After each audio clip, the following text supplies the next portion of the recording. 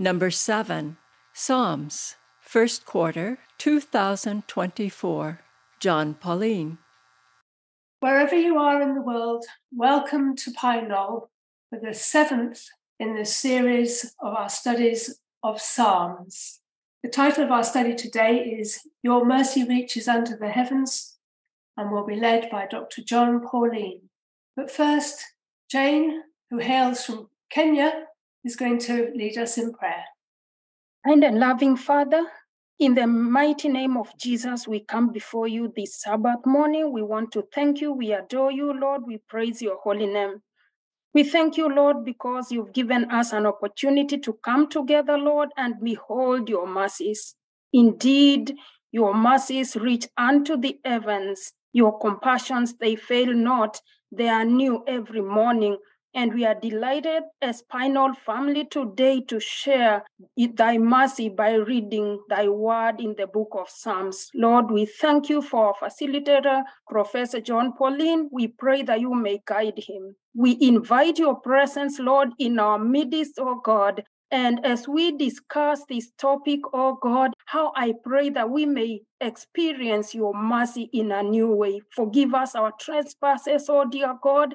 And may our discussions today be a blessing to us, oh God. May they be fulfilling, and anywhere this voice reaches in the ends of the earth, oh God, may glory and honor come back to thee, dear God. This is our sincere prayer this morning in Jesus' name. Amen. Amen. Well, Jane mentioned the key word in her prayer, and that is mercy. And it's interesting, this is the 7th in a series on the Psalms. And the lesson author, to me at least, coined a new type of psalm. And she calls them mercy psalms. And I'd not heard that one before. I'd heard of psalms of confession, which include Psalm 51, that's part of this. And I've also heard of psalms of praise. And it's kind of combining those together into a fresh approach. But the overall theme is a contrast between the greatness of God and the frailty of humanity. Human beings have nothing in themselves that would recommend them before God. They are fully dependent on God's mercy. So these Psalms celebrate the fact that God's mercy is everlasting. In other words, if human beings are frail, if they can do nothing of themselves, and if God is the source of all their power, then for God to be a God of mercy, I think, is an amazing and very encouraging thing. So that's sort of the direction that we're going in this particular lesson. And we'll start with number 2 in your handout, Psalm 136. And this psalm invites God's people to praise the Lord for his mercy. And it asks, on what grounds are they invited to praise God? So, Terry, we're not going to read the entire psalm immediately. I think this one will be helpful to go section by section, and I'll let you know as we move forward. But let's begin with Psalm 136 and verses 1 to 3. Oh, give thanks to the Lord, for he is good, for his steadfast love endures forever. Oh, give thanks to the God of gods, for his steadfast love endures forever. Oh, give thanks to the Lord of lords, for his steadfast love endures forever. Right, so this is one of those psalms where you get like a chorus every verse, and they're very short verses, and then you have a chorus, his steadfast love, his mercy, however one wants to translate the Hebrew term. It lasts forever. So the fact that God is not merciful for now, or he's not merciful now and then, but mercy is inherent in who God is. That, I think, is very, very significant aspect of the psalm. Now, I want to point out something to you. It says in the very second verse, give thanks to the God of gods. And then it says, give thanks to the Lord of lords. What does that tell you? When it says he is a God of gods, why does it use that language? How is that different from the New Testament, for example? We often glaze over things in Scripture.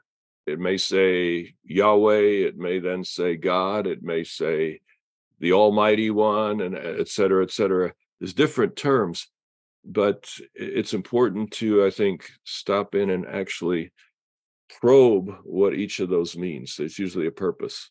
All right, so we'll start out with Lou. To me, it means he is the supreme God. No matter what other gods have shown up through human history, what other gods people we might serve in our daily lives, in a sense, he is the supreme God, and he never changes. He's the God of gods. He is the supreme being. Mm-hmm. So you're sort of expanding the gods part to be kind of everything, right? That's how I understand you saying that anything that could possibly be a, quote, God to us, he's greater than that. And I think that's a beautiful application. Aaron? You already mentioned the term the Most High. So whatever height you think that the local deities have, we live in a very different day and age where we don't think of local deities, whereas back in the time this is being written, there's all kinds of gods everywhere. And so this is the Most High. Just skip all the lower levels and just go to the top. You're going to go to God. So that's kind of a context there. Yeah. Well, Aaron, just to point out, sometimes a teacher asks a question that the teacher knows the answer to.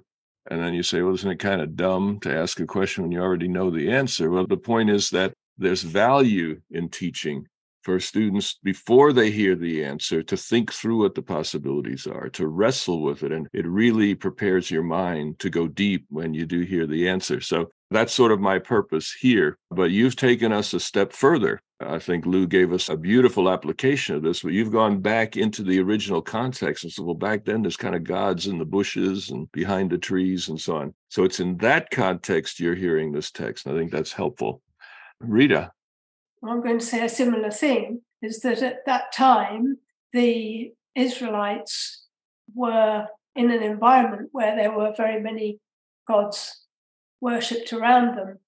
And indeed, they were probably tempted, and I think also that they did have lesser gods. God allowed them to have these other gods, I think perhaps in order to help them understand what he was, that he was the same but different. He was better. He was the one who all the other gods that they worshipped would have to be subservient to. And it was about encouraging them to recognize that Yahweh, God, is above everything, and in fact, actually should only be the only one. Okay, I hear you wrestling there, and I like that very much, trying to make sense of this. And it's a very different world today. But I think if we really make sense of what was happening here, it can also help us to understand ourselves and our own world as well. Ginger? It is a very different world, and my comment follows along with the previous two. But actually, from the point of view from my work in Asia, in which it is not a very different world, every piece of land has a god. In the Middle East, in those times, every piece of land had a god. So then you get into this, my dad is stronger than your dad, or my dad is bigger than your dad. And if we win, it's because mine was better. I have been a bit taken aback to hear some explanations now of the many Hindu gods and other gods that are in Asia as just being aspects of one god. So then there's a claim that actually we're monotheistic, but we see different aspects of God, and that's the reason for all our gods. And I have a really hard time believing that, because people attach to a particular one and they ascribe certain qualities to that one and make it better than the other one. And so when I hear that this is the God of gods, I hear it through the ears of, this is the one true God, in a place where every piece of land has its own God, and we have a shrine on every piece of land. All right, that takes us another step, I think, of the idea of perhaps territorial gods. And we'll explore the degree to which that was also significant in the ancient world. But I'm fascinated by your Asian perspective here, that the idea of territorial gods is still alive and well in places today. Jane, you give us an African perspective, so let's see where that takes us.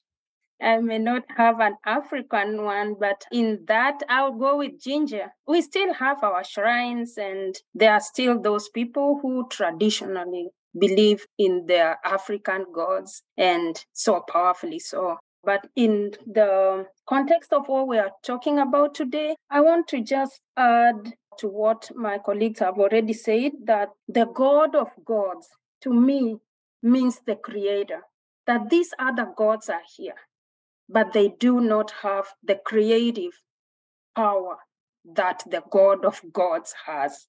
And the Lord of lords, to me, implies supreme authority, as we are going to see in the upcoming verses, because it's all displayed in the creation and in his authority, and he does what no other can do.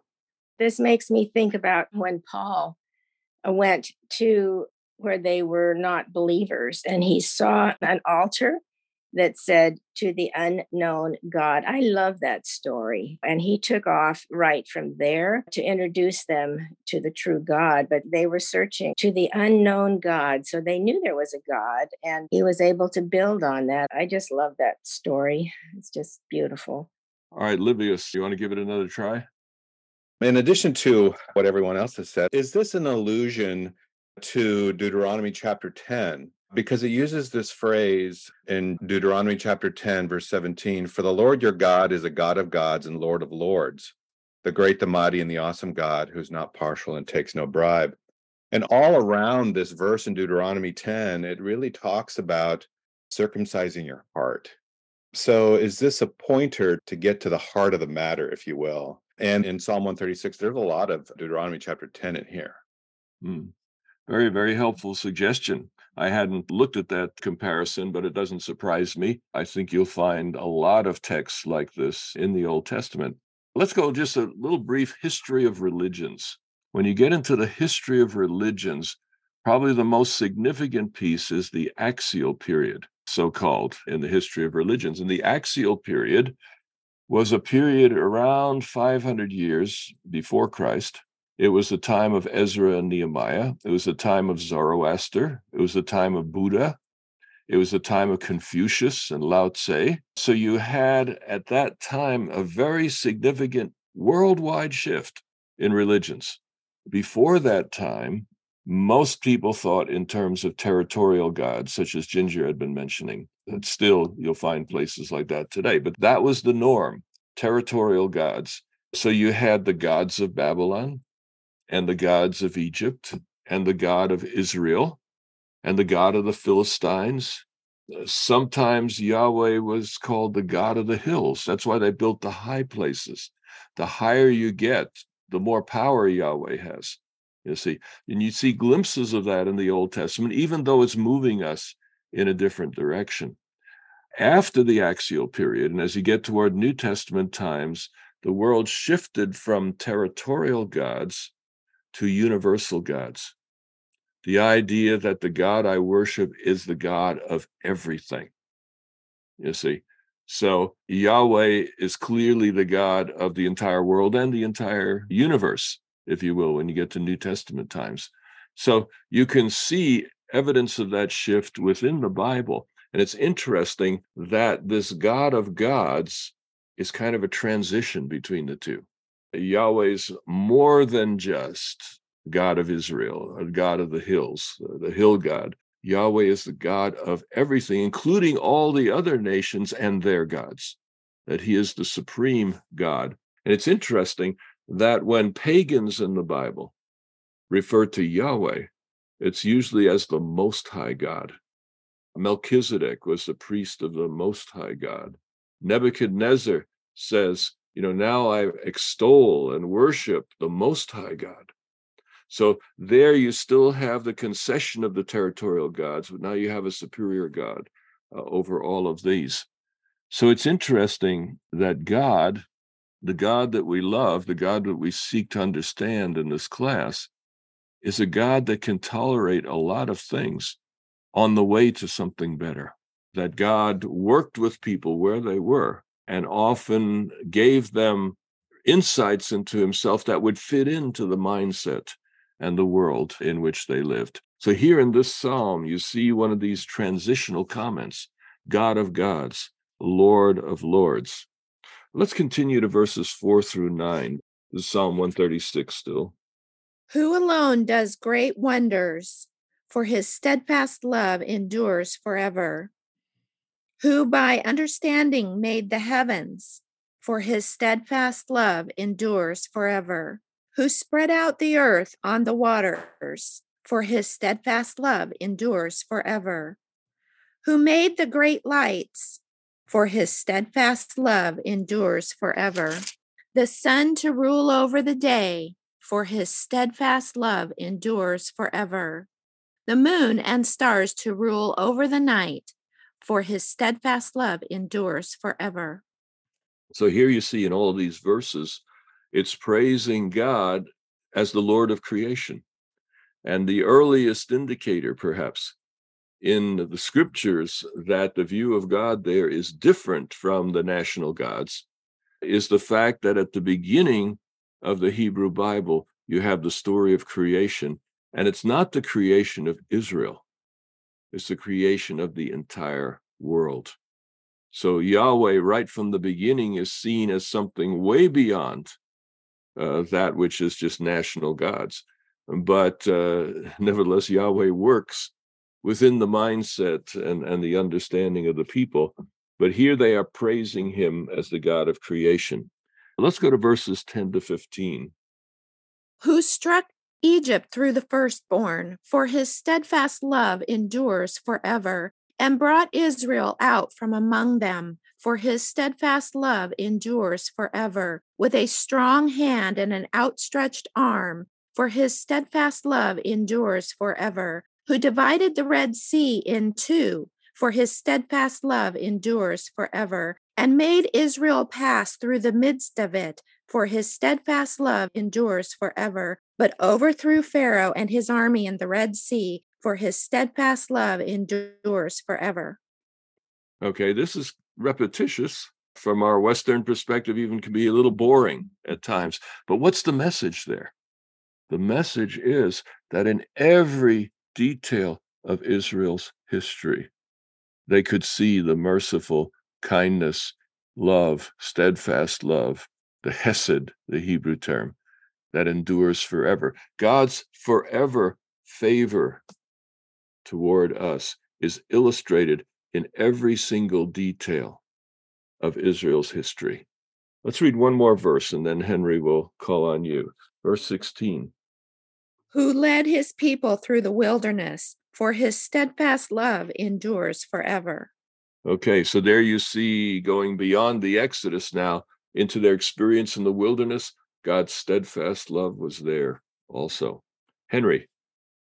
Question: could this psalm be an example that this literature was not universal or was not intended for everybody to enjoy, rejoice on it? That it was created, written, inspired for the Jewish people? Because other than that, it'll be very difficult for an Egyptian to learn and love the loving endurance God forever, when their firstborns were the ones that were struck, not anybody else's. Mm-hmm. Yeah, the good news for the Egyptians is that there are some Egyptian psalms in the canon, and there's even a Canaanite psalm, Psalm 29. It's set in Lebanon, which was the heart of the Canaanites after the Israelites took over Canaan. Lebanon was kind of the centerpiece of what the Canaanites had left. And it talks about a thunderstorm coming over the cedars of Lebanon.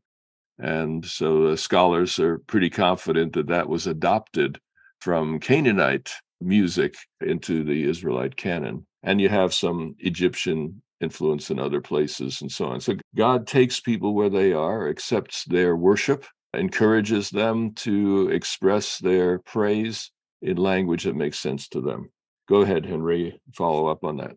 Yes, and the reason of my comment is that so many times we Christians try to take scripture as prescriptive, that everybody should be seeing the same thing that I'm seeing. But in this case, it's obviously specifically for the Jewish people. And with your example of this psalm, that means that then not everything is supposed to be fitting exactly on everybody's. And I need to understand exactly the context, the reason, who was the intended people to receive it, and the reason why, and not necessarily making prescriptive for everybody. Is the Bible filled with prescriptive details that if we follow every single one, we're going to be fine? Or is the Bible a record of God's dealing with humanity? And I think Henry's tipping toward the other side, and I would agree with that assessment of Scripture. And it affects the way we read it. If you read it as prescriptive, you can end up with some very strange things. For example, George Knight used to use this idea. Imagine that a group of people, they're on both sides of the river, okay? And God wants to get them to the island at the center. What would he have to do? Give them opposite advice, you see?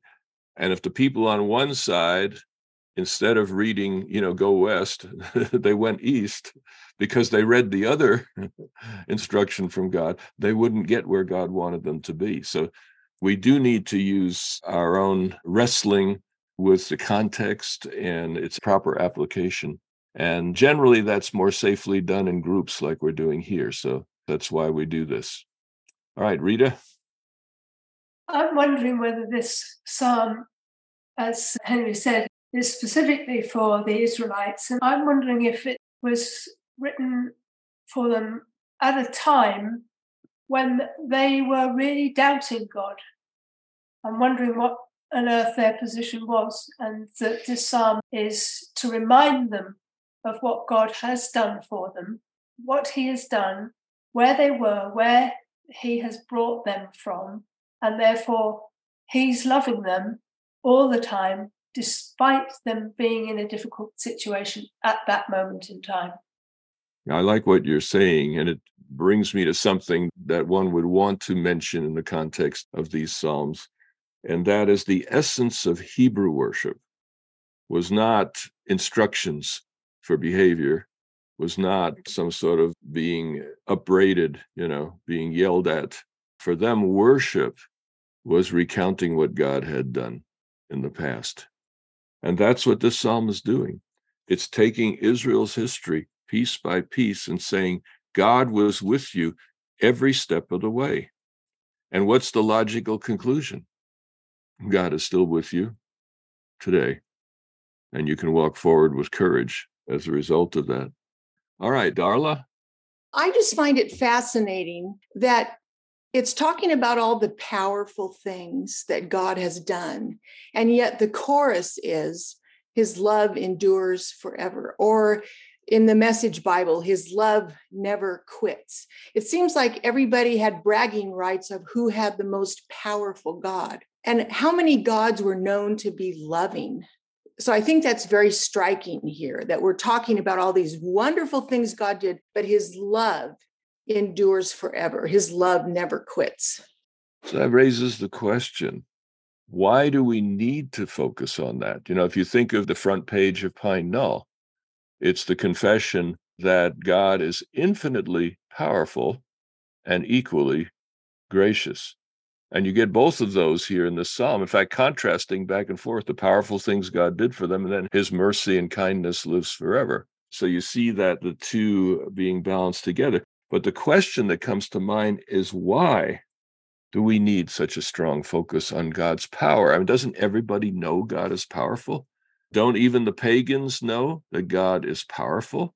If he made the world, then he's powerful. But I think there's a practical purpose here.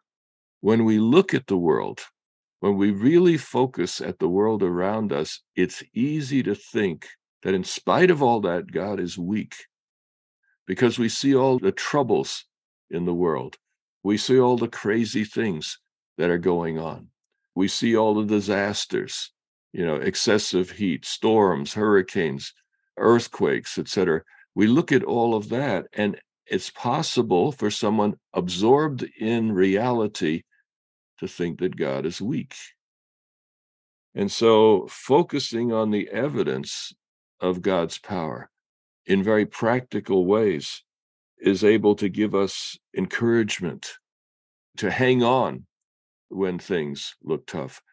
Because God looks weak, we need to be grounded in the scriptures that say, in spite of what you see, God is not weak. Let's review the various ways in which God has acted mightily in the course of history. Remind us that what we see with our eyes isn't necessarily the ultimate reality. Thank you for tipping us in that direction. Go ahead, Ginger.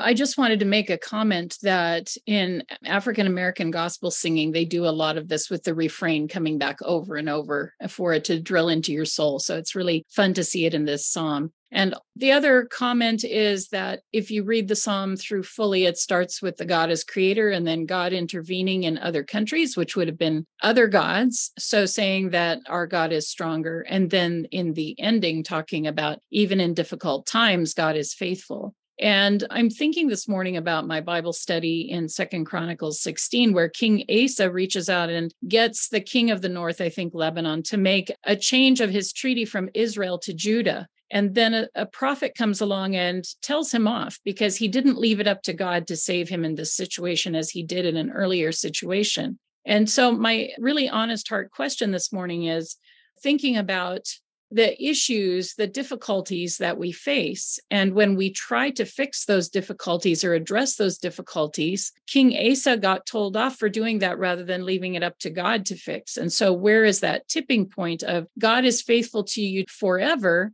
Stand back and watch him work versus see where you can intervene and change treaties or whatever it is to advantage your country or your organization. Mm-hmm. Very well expressed. Very challenging. We could easily spend the next hour on exactly that. But on the one side, it's let go and let God. And on the other side is God helps those who help themselves.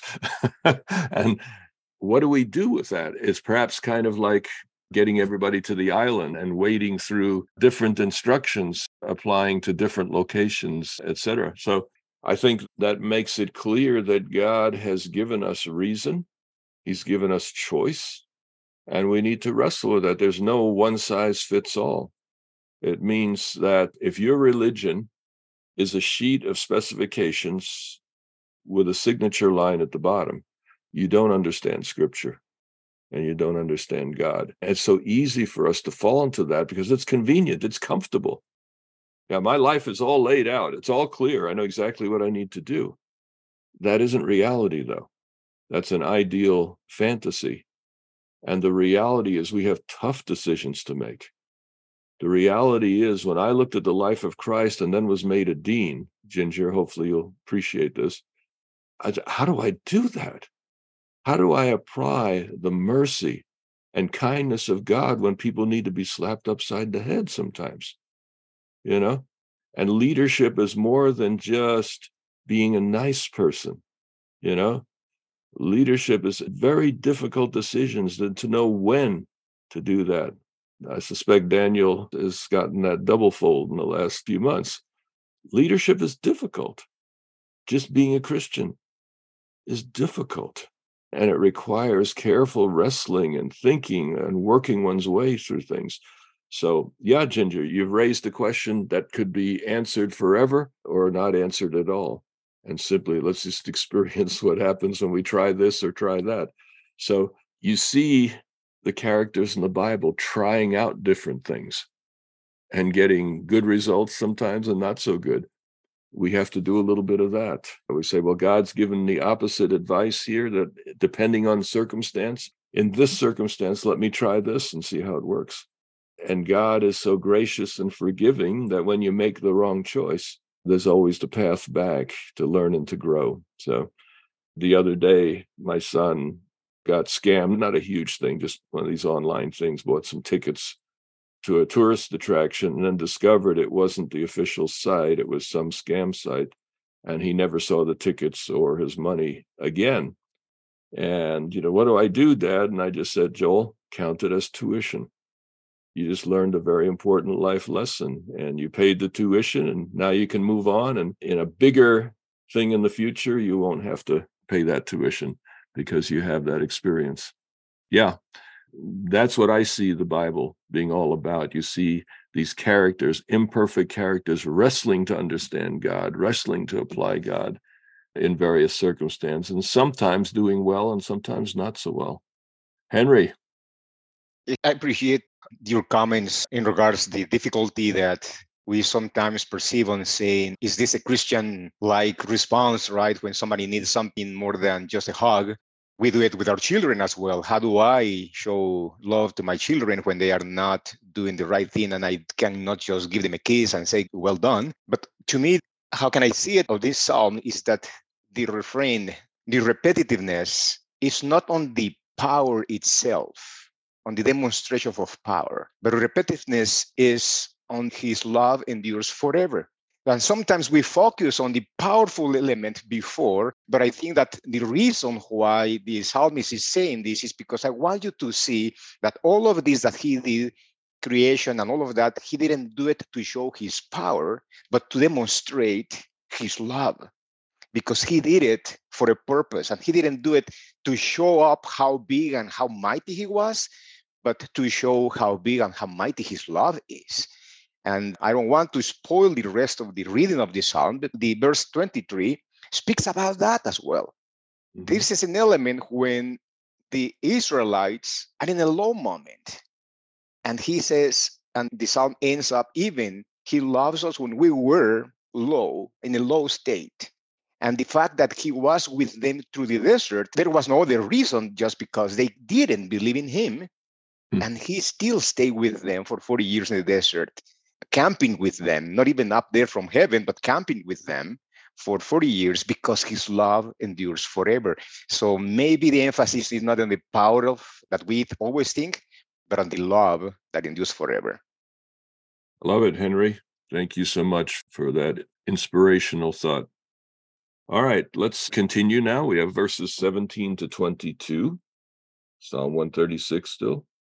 Who struck down great kings, for his love endures forever, and killed famous kings, for his love endures forever. Sihon, king of the Amorites, for his love endures forever, and Og, king of Bashan, for his love endures forever, and gave their land as a heritage, for his love endures forever, a heritage to his servant Israel, for his love endures forever.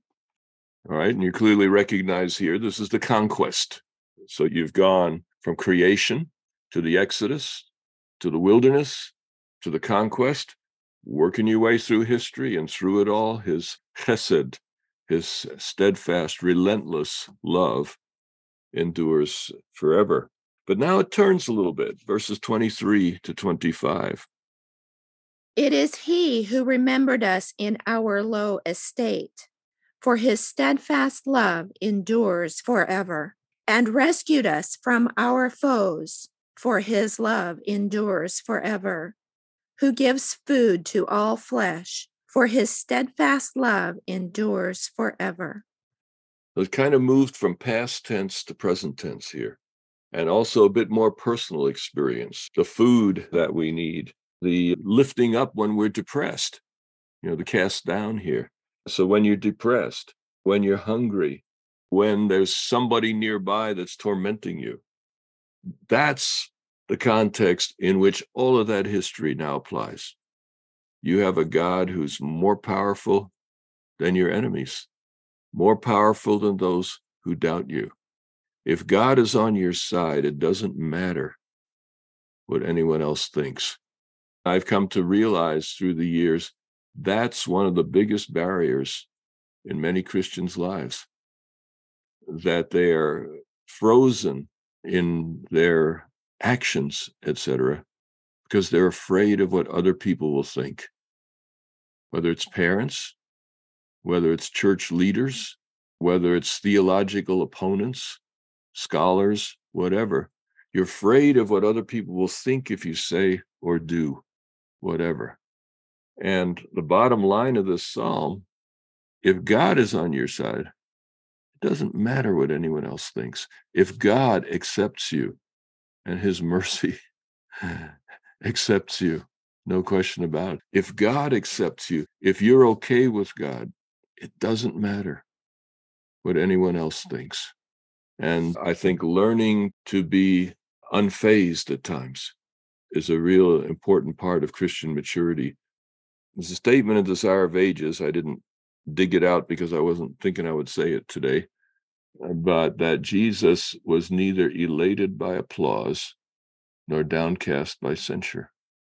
So there's a certain sense that when you have your security in God, you don't need the affirmation of others in order to have stability, security, your own place in God's kingdom. And I think that's such a practical thing because we often waste a lot of time worrying about potential consequences for things we haven't said or done yet. And even for things we have said or done, worrying about what other people thought of that is a waste of time in the Christian context. Let's go on to number 3, where it says, read Psalm 51, 1-5. Why in this passage does the psalmist appeal to God's mercy?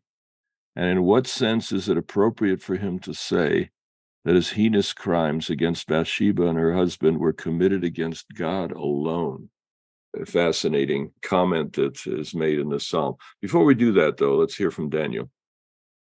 Yes, John, I thought that before we go on, it's important to notice that you have Psalm 135 and then 136, where you have this top-thumping celebration of God's victory over the kings. Notice, just like the creation, Yahweh, God did it all alone, so no mentioning of Joshua or anything else, and everybody said home. Now, I know that as good Adventists, most of the audience will not be able to relate to this, but this reminds me of the song that the boys sing after a winning match on a bus going home. And then you have Psalm 137, and you need to put it together, the unrelieved sorrow and the weeping by the waters of Babylon. And it's an important part that life can be like Psalm 136, and there are times in life when you feel like, oh, I can't sing the song of Yahweh in the foreign land because everything is not going the way I want it. And these are the important aspects of the Christian experience or psalmist experience, the ups and downs, the already and the not yet. So I thought that would be good to remind ourselves of this before we go to Psalm 51. That's beautifully expressed, Daniel, and we look forward to lessons 8-13 of this series where Daniel will be leading out, and it sounds like it's going to be a great moving forward, so stay with it. All right, Psalm 51, 1-5. Have mercy on me, O God, according to your steadfast love. According to your abundant mercy, blot out my transgressions. Wash me thoroughly from my iniquity and cleanse me from my sin. For I know my transgressions, and my sin is ever before me. Against you, you alone, have I sinned and done what is evil in your sight, so that you are justified in your sentence and blameless when you pass judgment. Indeed, I was born guilty, a sinner when my mother conceived me. All right. Let's focus in on that one piece here. Now, obviously, you know the context. This is the story of David, Bathsheba, Uriah. And in the wake of that, it took a while for David to realize the full depth of what he had done. And this psalm is written when it just absolutely hit him in the face, when he was just overwhelmed with how badly he had handled the situation. And so that's the context of this song. And the big question then becomes, he says, against you and you only have I sinned. Now that's kind of a bombshell, because I think Bathsheba didn't fare so well. And certainly her husband, that was the ultimate sacrifice. So how do you come away from people being so badly hurt and saying, against you and you only have I sinned? What's going on there? And Ginger, if you're not ready to respond to that, just go ahead and tell us what's in your heart. Well, I am itching to respond to that because every time I read this text, it makes me really mad. But I have noticed over time that people are super good at deceiving themselves about the depth and breadth of hurt caused by their sins. And my personal opinion is David still didn't get it. he was on his way to getting it, but he didn't get it when he said, against you and you only. Many times people give half apologies for what they've done because they recognize an apology is due, but they're not willing to own the whole hurt. And it wasn't just Bathsheba and it wasn't just Uriah. There was the child that died, and there was Solomon and the fallout for him. And there was the hurt to the nation who all knew what he had done. So I just think it's David sort of deluding himself about the breadth of hurt that he had caused. Fascinating, because that ties back to the hermeneutical discussion we had earlier. If you see the exact detail of this psalm as being exactly the way that David should have handled it, then what you just said freaks everybody out. Super big, you see. But if you see the Bible as God interacting with fallible people who sometimes pray for babies to be dashed against the wall, Psalm 137, then it's the possible, at least. I'm not sure if I buy it, Ginger. I'm going to think that through a little bit further. But intriguing suggestion that David's on his way to total repentance, but doesn't yet quite see the full depths of the hurt that he has done to others. So I like that suggestion. I think that's worth our careful consideration. All right, Rita? I look at it in a bit of a different way. And I'm just wondering whether the result of Nathan coming to him, David has sort of sat down and kind of done a root cause analysis. Why did I do this? Why did I do that? Why? Going back and back and back. And ultimately come to the conclusion that the reason he did all of these things was that he had turned his back on God. And that was the real sin. If he hadn't done that, then none of that would have happened. All right. This is a rich discussion. You see, this is taking us beyond just teaching. It's a class wrestling with deep things and seeing possibilities that many of us would not see. All right, Livius.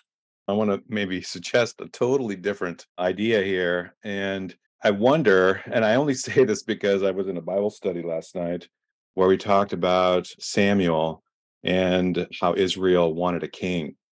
And I'm wondering if David here realizes his responsibility. Israel has asked for a king, and God said, yeah, gave him all these kinds of warnings, and it didn't work out so well with Saul.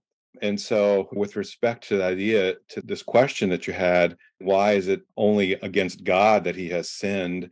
I wonder if David is thinking that he's representing God here, because God used to be their king. He was their king and they had judges. And now they have this king to rule over them. And so it kind of takes the place of God, if you will. So I'm wondering if David is kind of realizing that responsibility and that role. And that's why he's so repentant and having this reaction here.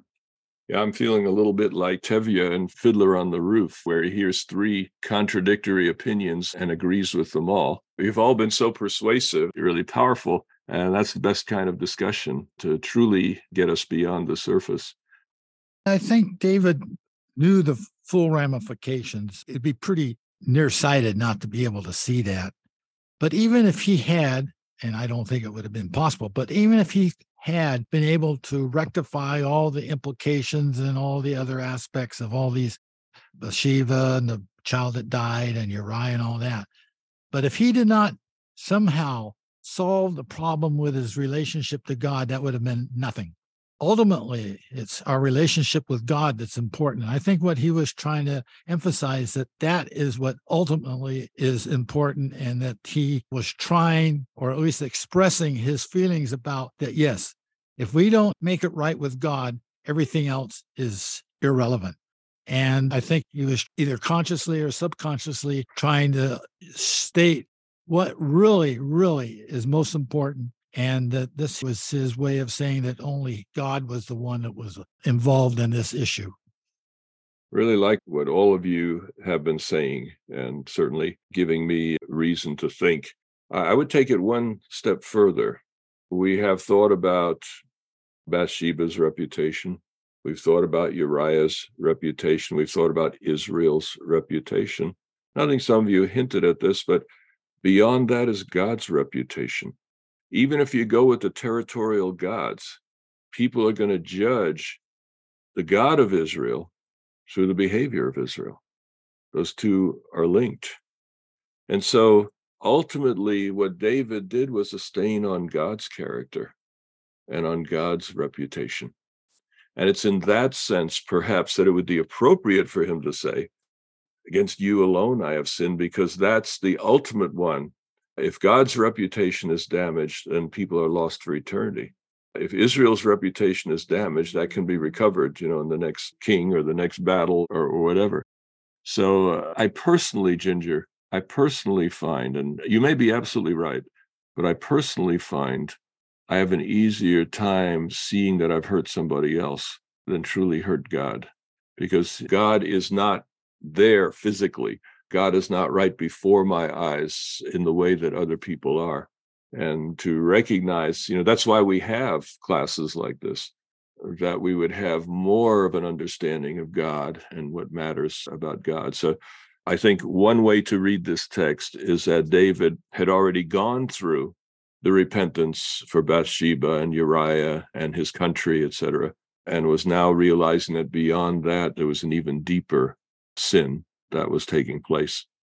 So anyway, great discussion, and we will hold open the ultimate conclusion of that, which one day I trust we will find out. But I think Ginger's right on point that very often Christians particularly have a tendency to just sort of have their thing with God and let other people go in the trash and not worry about it too much. And the Old Testament and the New both suggest that our love for God is illustrated by how we treat other people, or our lack of love for God. So to simply have things right with God and don't do anything for anybody else, that is unacceptable in both Old and New Testaments. One little side note here. In verse 5, you'll find a multitude of translations for that. And the NRSV suggested that it is David who was born in sin. And that's a way that you can read the Hebrew. Most Hebrew scholars, though, today are thinking that it probably indicates that David was an illegitimate son, that his father had an affair outside of the immediate family, and that's the reason why David was so hated by his eldest brother and was banished to the sheepfold, wasn't even brought in when Samuel said, one of your sons, God sent me to anoint one of your sons, and David isn't even considered as an option. So that would give us an insight into David's personal history. He must have gotten a lot of flack from the neighbor kids growing up. He got a lot of flack from his brothers growing up, trying to find a place in Israelite society. If you're not connected to a landowner, you really have no place in society. So David was an outcast, and it's amazing that God would choose him to be a king. And you can imagine the training that he had to go through to undo all the things that he learned as a child. And I suspect Jonathan helped with that a lot, because he knew what was needed to be a king, and David did not. And so you see the long way that God brought him. We'll skip over the rest of Psalm 51, but in poetry, it gives you a variety of definitions of sin and forgiveness. Very valuable conclusion to the psalm. But let's go on to number 4, Psalm 130, and then we'll focus in on another element of that. Out of the depths I cry to you, O Lord. Lord, hear my voice. Let your ears be attentive to the voice of my supplications. If you, O Lord, should mark iniquities, Lord, who could stand? But there is forgiveness with you, so that you may be revered. I wait for the Lord. My soul waits, and in his word I hope. My soul waits for the Lord more than those who watch for the morning, more than those who watch for the morning. O Israel, hope in the Lord, for with the Lord there is steadfast love, and with him is great power to redeem. It is he who will redeem Israel from all its iniquities. All right, so here you find another powerful psalm about God's mercy, but also about God's great power, that the two go together.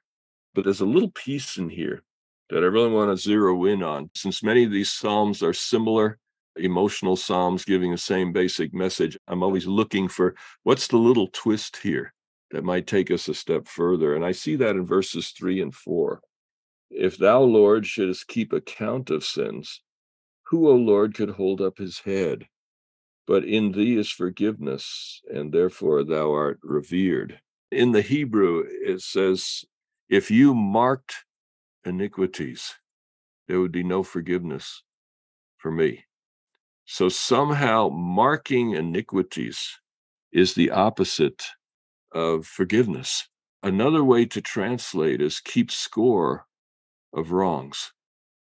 You know anybody who does that? Keep score of wrongs, usually yours, right? Not theirs.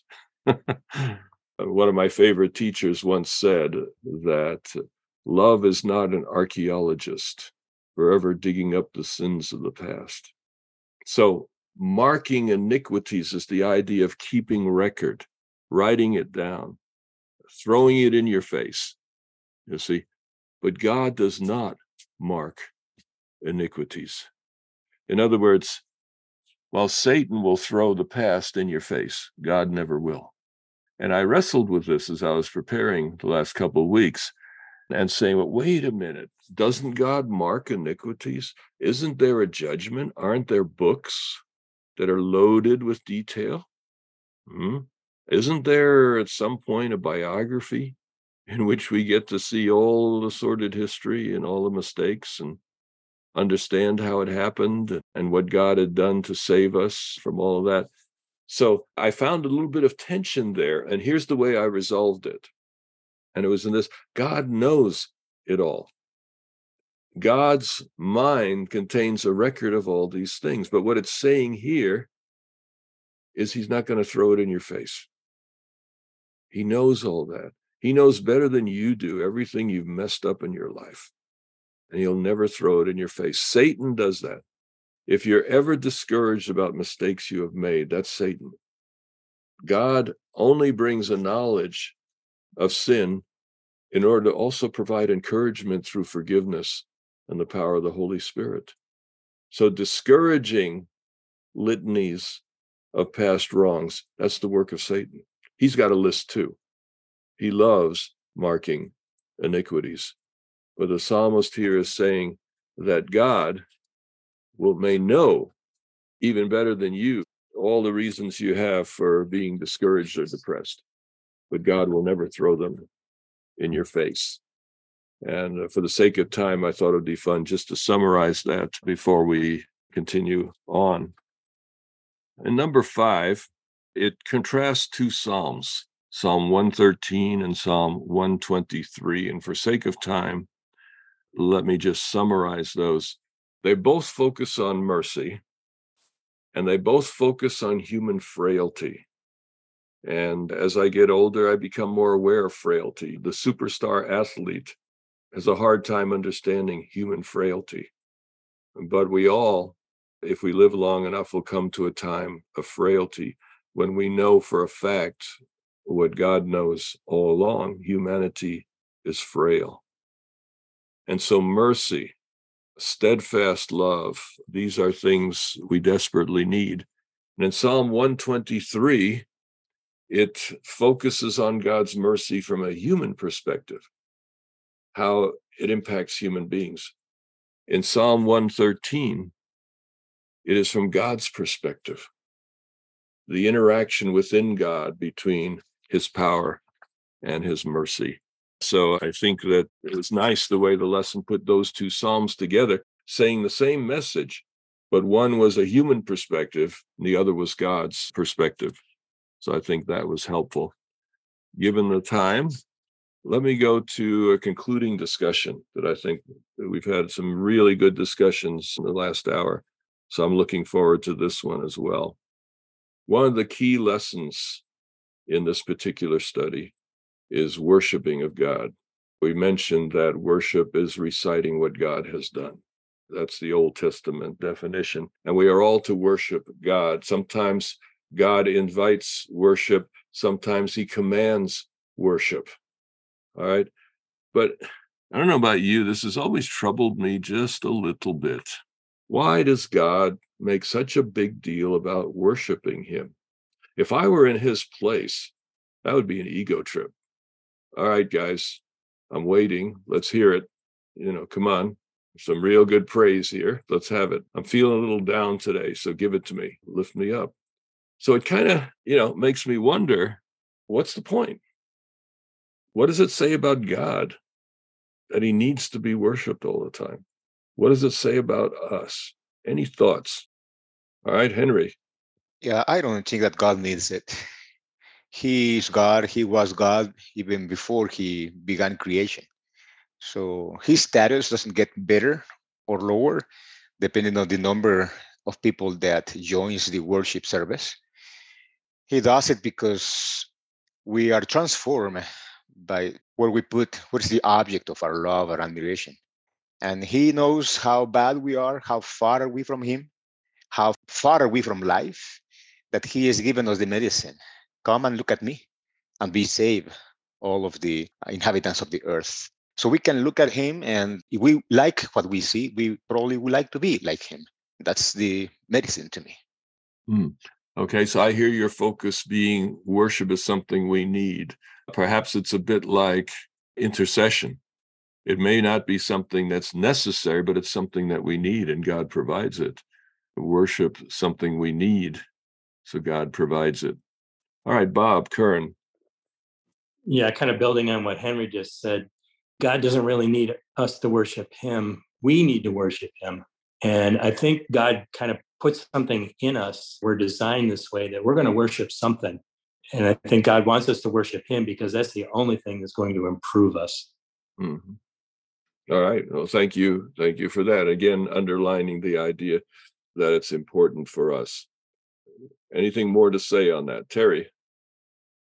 I'm wondering if it comes back to the very first accusation that God doesn't love us. When we started this study, we started in Psalms, 136, where it repeated God's steadfast love endures forever. And I was thinking at that time that, I first thought of the Garden of Eden. The serpent's accusation to Eve was, did God really say, isn't he holding something good away from you? In other words, God doesn't love you enough to give you the good things. But then I thought, it even started before that. In heaven, when Satan went to the angels and said, God's law is a bad thing. This isn't good for you. And then it's like a wave that overtakes you and it gets bigger and bigger and bigger. And to some extent, we've all bought into this lie that God doesn't love us. And if what you say about the Hebrew worship, that worship in the Old Testament was a recounting of what God has done for us, isn't that to reorient us to what the real truth is? Excellent. I think you're all, as we used to say in the childhood game, you're getting warmer and warmer. So keep it coming. Rita? I think God does need us to worship him. It seems to me that we always think that God is in need of nothing. But God is not complete without us. And us worshipping him can give him that sense of completeness. It's like if somebody loves us, we need people to love us for us to feel complete, not just us giving the love away. It has to be returned.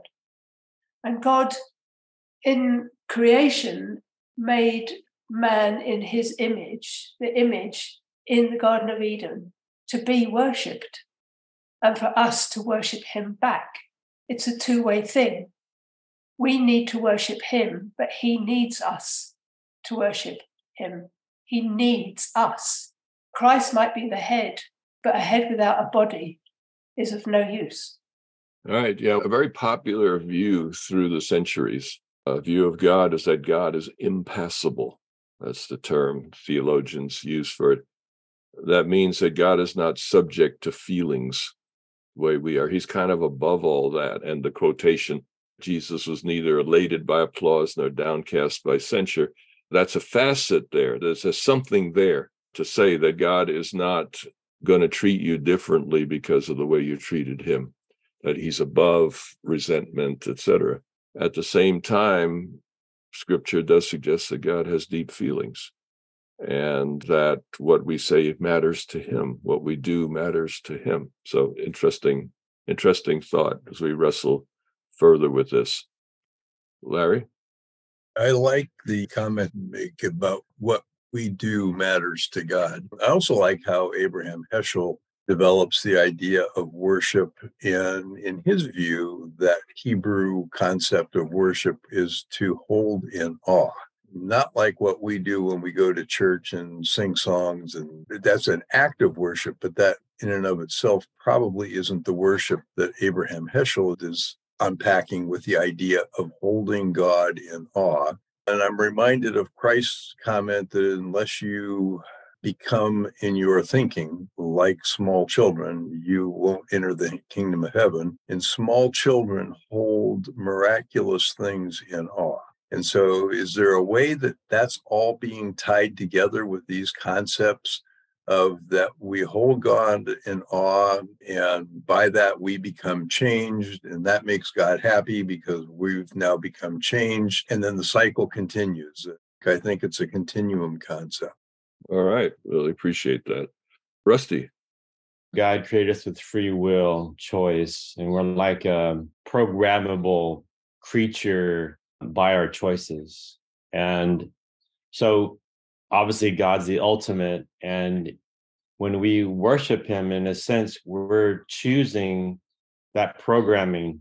As we're growing and thriving in this relationship with God, we're becoming more and more like him. Without worship, that would never happen. So worship, in a sense, to me, is like an opportunity for growth. And God created our brain and our nature to be able to either thrive like that, or obviously like what Lucifer did. That's what I'm thinking. Mm-hmm. All right. Thank you. Olivius? I think that Psalm 136, this highlighting of his steadfast love and how it endures forever, I see it as really critical. And it's really along the lines of what Rita mentioned, that God needs us. And he needs us in this way. Love is an other-centered idea, other-centered principles. If you think of the process that was started, for God so loved the world that he gave, and then Jesus said, before I go, I will leave you another helper. He will take what is mine and reveal it to you. So Jesus gave us the Holy Spirit.